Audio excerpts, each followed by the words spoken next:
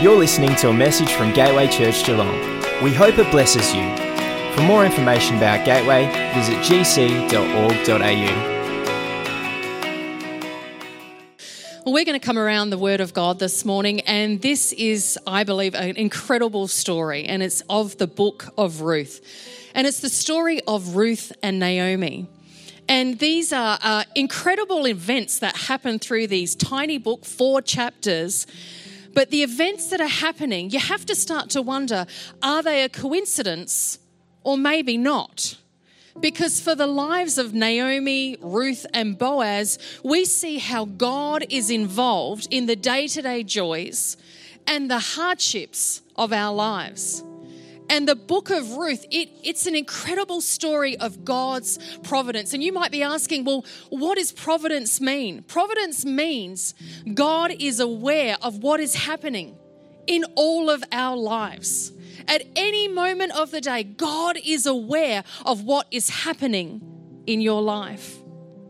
He is invested in how things go for us. By His Spirit, He is able to steer us, to move us, to clarify things for us and motivate us to make decisions on careers, on our marriage, partner, any number of things. God can be involved in our lives. And God's providence is at work behind every scene of this story, weaving together the circumstances and choices of all of these 3 characters. And for Naomi, her tragedy leads her to think that God is punishing her, but actually the whole story is about God's mission to restore her and her family. And He's doing so through her daughter-in-law, Naomi, and through Ruth, And through her boldness, through Ruth's loyalty, it brings healing to Naomi's life. But not without Boaz. Boaz is the no-nonsense farmer who is full of generosity and loyalty. And so God uses his integrity combined with Ruth's boldness to save Naomi and her whole entire family. And so this story brilliantly explores the interplay of God's purposes and with human decision and will. And God weaves together the faithful obedience of His people to bring about His redemptive purposes in the world. And that leads to the real end of the story. The book of Ruth concludes with the marriage of Ruth and Boaz. They then have a son called Obed, who was the grandfather of King David, who from came the lineage of Jesus, the Messiah. And all of a sudden, these seemingly mundane, ordinary events in the story are woven into God's grand story of redemption for the entire world. And so the book of Ruth invites us to consider how God might be at work in the very ordinary, mundane details of our lives as well. And that is what the book of Ruth is all about. How God is involved in the day-to-day joys and hardships of our lives. And what we think are coincidences, maybe they are, but maybe they're not. So this was an amazing outcome. Marriage, restoration, a child in the lineage of Jesus. But for this story in the book of Ruth, where did it all start? Can we turn to the screen? The book of Ruth. It's a brilliant work of theological art, and it invites us to reflect on the question of how God is involved in the day-to-day joys and hardships of our lives. There are 3 main characters in the book: Naomi, the widow, Ruth, the Moabite, and Boaz, the Israelite farmer. And their story is told in 4 chapters that are beautifully designed. Let's just dive in and see how this all unfolds. Chapter 1 opens with this line, "In the days when the judges ruled." And it reminds us of the very dark and difficult days from the book of Judges. And here we meet an Israelite family in Bethlehem, struggling to survive through a famine. And so in search of food, they move on to the land of Moab, Israel's ancient enemy. And there the father of the family dies, and the sons marry two Moabite women, Ruth and Orpah. And then the sons, they die too. And so they leave only Naomi and these new daughters-in-law. And so Naomi, she has no reason to stay anymore. And so she tells her new daughters-in-law that she's moving back home. And Naomi, she knows that the life of an unmarried foreign widow in Israel is going to be very hard. And so she compels the women to stay behind. Orpah agrees, but Ruth does not. She shows remarkable loyalty to Naomi, and she says, wherever you go, I'm going to go. Your people will become my people, and your God will become my God. And so the two of them return to Israel together. And the chapter concludes with Naomi changing her name to Mara, which means bitter in Hebrew, and she laments her tragic fate. You know, there's three observations that I really want to make through this story of the book of Ruth. And firstly, in this story, we find a famine. They're leaving Israel because there's a famine. But what I really discovered in famine, that there is opportunity. And secondly, the second observation I made is that it is so weaved with relationships. But in the relationships, in the tension, in the grief and the loss that they experience, what we discover is God's grace in relationships. And lastly, the observation that I made from this story is that their thinking gets a complete overhaul.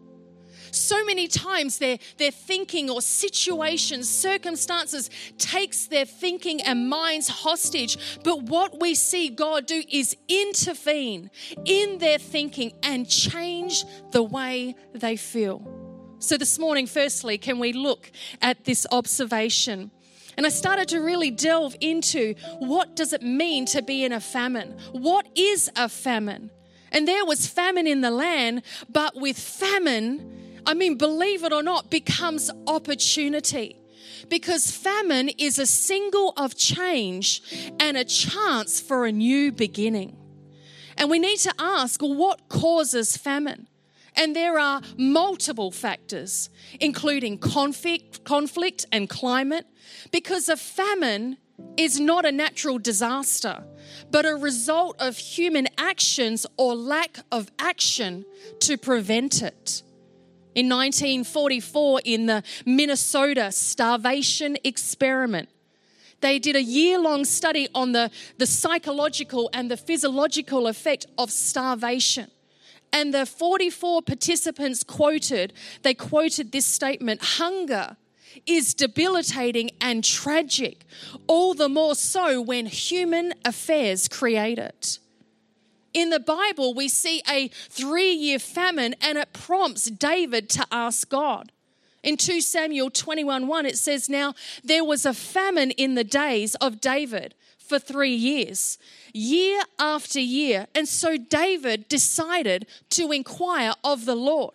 He decided to ask God, what is happening? We're now in 3 years of famine. Do you have an answer, God? And the Lord answered David, and he said, it is because of Saul and his bloodthirsty house, because he killed the Gibeonites. You see, Saul broke a promise to God to not harm them, and as a result, human actions caused the famine that they were now in. You see, David didn't see a spiritual reason for every problem, but he did not shut his eyes to the hand of God in the circumstances. You see, famine was both an ending, the result of disobedience and sin, but it was also a beginning, a potential turning point towards a better, more faithful future. And the opposite of famine, as we know, is harvest. And for David, this was true. He went to the Gibeonites and said, what shall I do for you? What can I do for you to turn this around? And eventually, because of David inquiring of the Lord, finding the answer, going to the Gibeonites and asking what can be done, restoration came to the land and turned everything around. And it says in verse 10, the coming of rain showed that the famine was over, that justice was satisfied, and that Israel was delivered. And we need to ask, are there different types of famines? Is it just food that's a famine? And the answer is no. There are many types of famine. And the one being an emotional famine. Emotional starvation occurs when maybe a couple has allowed circumstances to bind them so tightly into responsibility roles of parenting that no time is available for intimate communication. The couple is always in parent mode. And it's not just emotional famines, there's spiritual famines. In the Bible, Amos brought this understanding into sharp focus through his prediction of a spiritual famine. He said it's not going to be a famine of bread nor a thirst for water, but of hearing the words of the Lord. You know, I can't imagine what it would be if I couldn't hear the word of the Lord in my daily life today. So for Naomi and her family, in the famine, as a family, they move Israel and they go to the land of Moab. But as time goes by and events happen, Naomi not only comes out of a food famine, she enters an emotional and a spiritual famine. And it wasn't just geographical anymore. It was a shift in Naomi's heart and in her mind that caused this famine. And the question for all of us is, in famine, what do we move to? In famine, what direction do we go? Do we go towards a direction where we're in a place of starvation, or is this an opportunity, a chance for a new beginning? If I'm experiencing a famine in my mind and I feel like I'm in a starvation mode and I don't have peace, let me tell you, I'm not going to stay in the same place starving when I know that God has peace for my life. If I have the opportunity to receive peace, I'm going to take it. Psalm 37:19 says these incredible words, and in the days of famine, God says, they will have abundance. The abundance of God is your new beginning. It's your opportunity. And what is the abundance? It's God's words. It's God's words to you that create the abundance in your life. And Jeremiah 15:16 says these words. He said, when your words came, I ate them. They were my joy and my heart's delight, for I bear your name, Lord God Almighty. The abundance of God is the word of God, and we need to eat the bread of life. That is the word of God, to digest his words to us, to digest and receive his ways in our life. This is what leads to the Lord's abundance in our life. So for Naomi, how did famine signal the change and give her a chance for a new beginning? In Ruth 1, it says, when Naomi heard in Moab that the Lord had come to the aid of his people by providing food for them, she and her daughters-in-law prepared to return home from there. Naomi heard that the Lord was providing, so she received and ingested those words, and she responded. She received the truth. She received God's life, that he was making provisions, and so she took action and she responded towards God. And her response put her life on a trajectory filled with opportunity, change, and a chance for a new beginning. John 6:26 says this, and Jesus said to them, I am the bread of life. He who comes to me shall never hunger, and he who believes in me shall never, ever thirst. And today, could there be an area in your life where conflict, maybe actions of another, has caused famine to come into an area of your life? Because I believe this morning that there is an opportunity to come to God just like David went to God and ask him, God, why is this famine happening? Why? What is the cause of this famine? And I believe that God will answer to you and he will speak to you and you will hear the word of the Lord and it will cause you to respond in your heart, and may God's abundance rain on your life. Fill it with new opportunities for a change and a chance for a new beginning. You know, the second observation that I made in the book of Ruth was the observation of the relationships between all three of them, Naomi, Ruth, and Boaz. And there was such incredibly difficult circumstances and obstacles that came into their life, yet we see that grace made a way. Even in the face of the most challenging circumstances, these women stand by each other's side. Naomi, Ruth, and Orpah, they come to this crossroad as they're about to leave Moab and return to Israel, and it's a catalyst moment for all three of them. And on the road that would take them back, Naomi tells them, you can't come with me, go back. Because Naomi knows the life of an unmarried foreign widow in Israel will be so hard, and she does not want that for her daughter-in-laws. So she compels the women to stay behind. And Orpah agrees and returns, but Ruth does not. She shows remarkable loyalty to Naomi, and she says, wherever you go, I am going to go. Your people shall become my people, and your God will be my God. And so the two of them together return to Israel. Now, sometimes it's necessary to let go of our guard and embrace the grace of God. Ruth was God's grace to Naomi. Ruth's name means compassionate friend. She was empathetic. She was caring. She was understanding. She was loyal. And for all of us, there are catalyst moments when God wants to usher his grace into our season so that we get to uncover the full extent of his strength, his capacity, and his authority to bring change into our lives. So Naomi had to accept the help offered, even though her first inclination was to say no. But she had to drop her defense to receive the grace, whether comfortable or not. You see, Ruth identified Naomi as a mother, not because of blood or birth, but by choice. Nothing was holding her, not duty, not even her homeland. However, she was embracing God's purpose, and God was holding them together. And for both of them, it all came down to a series of choices that may look like coincidences, but were the very purpose of God, leading them to unimaginable change and opportunity.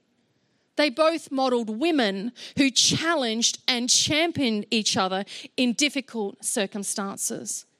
And for us today, challenging our positions, challenging our opinions and our perspectives is vital, and supporting each other through challenging situations is crucial. And we need to invite each other into the challenge so we can support and celebrate each other's victories. You know, we see this in this story in the life of Sarah, where she was afraid of germs. And we see in the life of Sarah that she had the support from her family, but also a specialist that confronts incredible challenges in her life. So Sarah described her agonizing struggles with a debilitating germ phobia. For over 20 years, it held her hostage. And Sarah explained how she showered for an hour daily with elaborate cleaning rituals, and she washed her hands repeatedly throughout the day. The skin on her hands was so chapped and painful, but she didn't even stop, even though it was hurting her. Because of her condition, Sarah also made demands on her family. For example, she asked her daughter to wash her hands anytime she touched something yucky. She never let her daughter sit on the floor at home, at school, at parties. And for Sarah, she tried to do all this secretly when no one was looking because she felt so ashamed. When asked if she needed help, Sarah said yes. She wanted to be freed from the anxiety and shame that had plagued her for so long. And the fact is, cleaning against germs is a positive action. She was doing something well, which is hard to see when it's taken over every area of your life. Sarah said the burden of carrying all the anxiety, the loneliness and shame far outweighed any real or imaginary danger from germs and contamination that she'd been struggling so hard to avoid. So what would need to take place was she would need to confront what she feared the most, touching all kinds of contaminated surfaces. And that's exactly what Sarah did. Over the course of what started with overwhelming anxiety as she first touched that toilet, by the end was minimal. Change had occurred. And as time went on, Sarah wrote this letter to those who had supported her. And she said these words, "I would like to share the profound change that this healing has had on my life. I have continued to keep my hands contaminated for days now, all day long, and only wash them after using the washroom. What is even more amazing is that I had a smile on my face and giggled every time I touched something gross and yucky. What a joy." And if that is not enough proof of powerful healing, touching surfaces at home proved to my daughter and my husband that I had been healed. And after they made a comment about my happy mood and being healed from my germs. Thank you for the unconditional support and for challenging my perceptions. I am no longer held hostage. I am free. Very difficult circumstances, yet grace made a way. Grace is not based on what you can do alone. Grace is His ability, His power to accomplish only what God can do.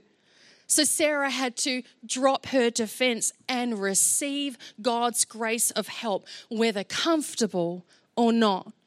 And her choice led to complete healing, a total change in her thinking, not just for her, but for her whole family. And thirdly, the last observation is just in the relationships, there's just this incredible renewal of mind that takes place. And I believe to truly understand God's purpose on our lives, we need to disrupt our thinking at times. So often our mind takes our thoughts hostage, but we need to be on the front foot, disrupting our thinking. And for Ruth 1, it says this in verse 19, when they arrived in Bethlehem, the whole town was stirred because of them, and the women explained, "Can this be Naomi?" 10 years has passed and they're trying to think, is this Naomi like we remember? And she said, "Don't call me Naomi." I can just imagine this moment. She said, "Call me Mara, because the Almighty has made my life very bitter. I went away full, but the Lord has brought me back empty. Why call me Naomi? The Lord has afflicted me. The Almighty has brought misfortune upon me." And don't get me wrong, she had had chaos in her life and much grief and much loss in her life. But you know what I want to say about Naomi is that we can see this as such negative talk, and there's parts of it that are in there, but there's some things that Naomi does really well. And what she does well is that she is honest. She's saying this in front of a whole crowd of people. She's not being hyper spiritual. She's being real and authentic in that moment. Another thing that I noticed that she's doing well is that she hasn't isolated herself. She's in a crowd. There are hundreds of people around her. She's not hiding, but she's talking about how she feels. And her discouragement, it shows that she was facing the truth. And for someone who believes God has afflicted her and brought misfortune to her, what she's done so well again is that she's followed His word and come back to Israel, where she has heard that the Lord has come to the aid of His people by providing food for them. Naomi still believes that she is God's people. And her bitterness is actually what's motivated her. It showed that she has higher thoughts of God and what he could do, even though she wasn't seeing it and even though she wasn't experiencing it. You see, Naomi means pleasant. It means beautiful. And Mara means bitter. And bitter refers to the intensity of suffering of mind and body. And Naomi said, "Call me Mara." But we need to understand, as soon as Naomi said those words, "Call me Mara," this was a choice she was taking into her own hands to identify herself. And the truth is, it was based on a wrong view and concept of God. And you see, we're called to identify the feelings and emotions in us, but we are not called for those thoughts to become our identity. And God's plan for Naomi, it's one of restoration for her and her family. And here we see God's providence. God is aware of what is happening in her life. This morning, he is aware of what is happening in your life. He is invested in how things go for us. And by his Spirit, by his power, he is going to steer our hearts, move the way that we think, clarify things for us, and motivate us to make decisions that direct us to his purpose for our lives. So for Naomi, Ruth, and Boaz, God moves and he leads them to all joy. Naomi and Ruth are now back in Bethlehem discussing how are they now going to find and source food. And it just so happens to be the beginning of the barley harvest. So Ruth goes out to look for food, and it just so happens she ends up picking grain in the field of a man named Boaz, who just so happens to be Naomi's relative. And Boaz is of noble character and notices Ruth, and hearing her story, he shows remarkable generosity to her and makes special provisions for Ruth so that she can gather food.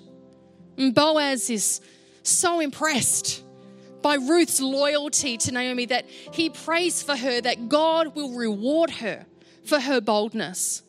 And so Ruth comes home that day, and Naomi finds out she met Boaz, and like any good romance story, she is thrilled. No, I can't say that. Naomi said, "Boaz is our family redeemer," meaning he will marry Ruth, the widow, and protect the family's land. So Naomi begins to hope that perhaps there might still be hope for their future. God is disrupting her thinking.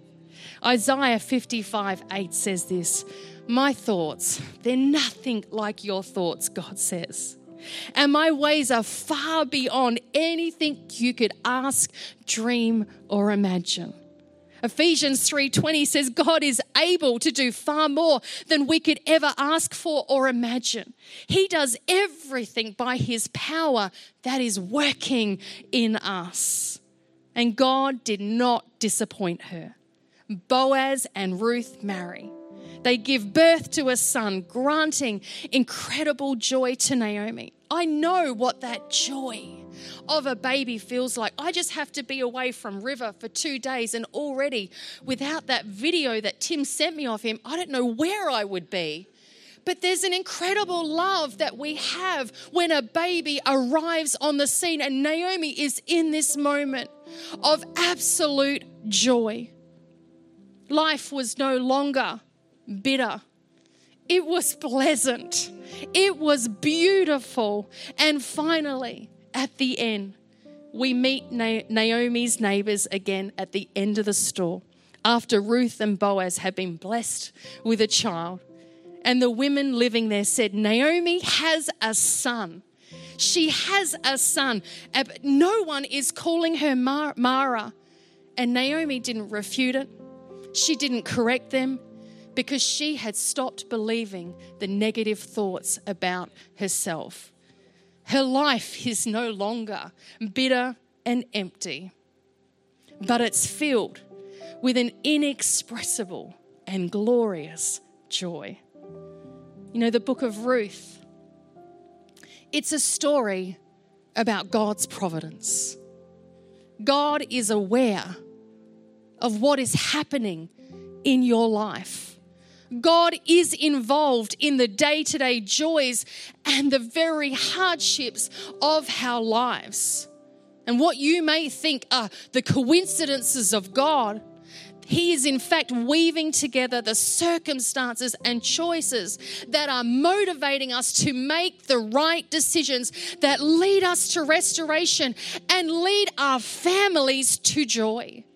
And this morning, you might find yourself in this place and you might identify with famine, our first observation.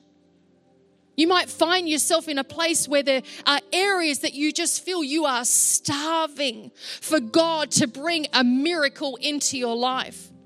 But let me tell you, hope is not lost. Hope of Jesus is for all, because famine is a signal of change. It is a chance for a new beginning. And like David, do you need to go to God and inquire of Him and say, God, why is this famine happening? How can you turn it around that I can come into a season of absolute rain and harvest where I can see starvation turn around and needs get met because you come in with a miracle? And maybe you're saying to me this morning, I can detect a famine in my life. Well, I'm going to ask you and encourage you, can you go to God? Can you inquire of Him? Can you ask Him, what is the way out of this? Because famine is a signal of change and a chance for a new beginning. Secondly, the relationship. Maybe there are difficulty in your relationships, difficult circumstances. Let me encourage you this morning, grace made a way for the life of Naomi, Ruth, and Boaz. He is the same God yesterday, today, and forevermore. What He has done for them, He will do for you. And if you are finding there is difficulties in your relationship, understand this today. Stand on this truth that grace will always make a way. And maybe you say, I think I need a compassionate friend. You know, these difficulties in my relationships, they're not going away. They're here for a while. But God, I just want to ask you today, could you bring a compassionate and loyal friend into my life to stand with me, to champion me on, to come into my hardships, but to celebrate my victories and my joys? God, can you bring a compassionate friend into my life? And lastly, does there need to be a renewal of your mind? Is there areas in your mind that have just been taken hostage with negativity and doubt because of grief and incredible loss in your life? You see, we're called to identify the feelings and emotions in us, but we are not called to identify as those things. And some of our thinking needs to be disrupted by the power of God. His thoughts are higher than my thoughts. His ways are greater than my ways. God, you said that you will do more than I can ask, think, dream, or imagine. Would you come in and disrupt my thoughts? I need your truth. I need the word of God. I need to think differently. Because if you want to change the way you feel, you have to change the way you think. And God is in the restoration business of renewing our mind. Did you know that you have the mind of Christ? You have access to the mind of Christ. You have access to the way He thinks, His solutions, the way He makes decisions. We all have access to this. And it's available for every single one of us. Can you stand in this place as we pray this morning?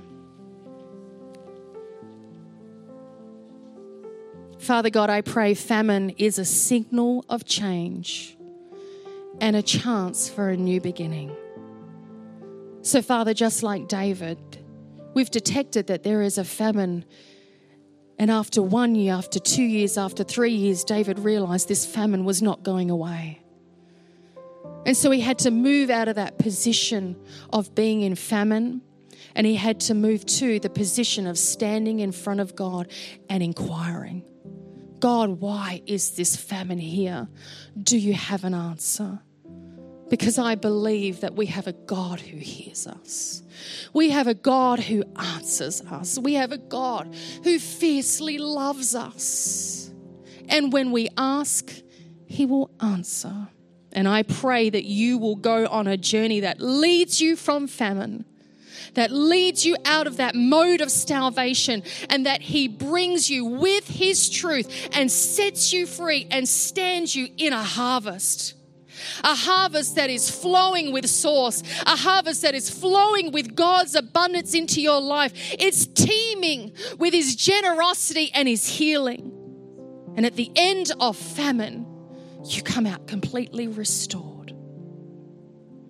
For some of us today, I pray, God, in the areas of relationships where there can be such fraught with difficulty, in our control and most of it out of our control. But Father God, you said grace makes a way. Grace is your ability. Grace is your might. And Father, it is your power, the same power that raised Jesus from the dead. That's the power that's living in us. No difficulty is too hard for you. It may be impossible with man, but with you, God, all things are possible to those who believe. And God, today we're saying we believe in you. So Father God, I pray, let grace make a way. Let your power make a way. Let your might make a way. What looks like a mount in front of us is just rubble on the ground to you, God, because you are a God of solution. You are a God of miracles. You are a God of answers. And you are our hope this morning. You are our hope, Lord God, this morning. So come in. We invite you into the difficulty of our relationships, and we're going to take the mercy. We're going to accept your help. We're going to receive your grace. And we're going to walk that journey out of the difficulty into your glorious hope. May the things of this world grow strangely dim in the light of your glory and your grace. And lastly, renew our minds. We have the mind of Christ. Father, I pray when those thoughts about ourselves, where we want to call ourselves Mara because there's such bitterness has come from overwhelming grief and loss. God, I pray, let us know how you have identified us. We are your children. We are a chosen generation. We are a royal priesthood, Father God. And I just pray that in that renewing of our mind, Father, as we eat your word, as we receive your word, what you say about us, what you think about us, the plans and the purposes that you have over our life, as we digest those words, Father, it will start to bring energy. It will start to feel supply in our bodies again, where our minds are taken our hostage, Father. Your words will fill our lives, and instead of looking down, we're going to start to look out. Where there was bitterness becomes beauty. Because God, you are the author. You are the finisher of our faith. And we pray this in Jesus' name. We need a miracle. We need a miracle. In Jesus' name, amen. Just stay standing for just a moment. We're about to close the service, but just with our heads bowed and eyes closed for a second. You know, every week we give the opportunity for people to respond to Jesus, to start a relationship with God, to enter God's plan and destiny for your life. You know, in the Bible, the characters often represent the image of Jesus. You know, Boaz was the Redeemer. He was the savior of a family. It's a picture of God's heart to redeem and save. It's a picture of Jesus wanting to save you. He sees you and his heart is for you. That's why God sent Jesus to redeem us. In Romans 10 verse 9 it says, if you declare with your mouth that Jesus is Lord, believe in your heart that God raised him from the dead, you will be saved. That's how we start a personal journey relationship with God. And I just want to give people in this place, in the room, and people who are joining us online, just that opportunity to respond to your own personal journey with Jesus. And it's as simple as this. I'm going to pray a prayer and invite you to pray that prayer after me. So this morning, church, can you join me in praying this prayer? If this is for you today, praying this prayer for the first time or coming back into a relationship with God, why don't you join us as well? Dear God, I thank you that you sent Jesus. You loved me so much that you sent my Redeemer, my Saviour. I believe in my heart and I confess with my mouth that you raised Jesus. Forgive me of my sin. I surrender my heart to you. From this day on, I choose to follow you. In Jesus' name, amen. We pray that message was a blessing to you. If you made a decision to follow Jesus, first of all, congratulations. We think that is incredible. And secondly, if you go to gc.org.au/first steps, our team has put together some resources, as well as there's some information there for how you can get in contact with one of our pastors, because we'd love to encourage you and connect you into the life of the church.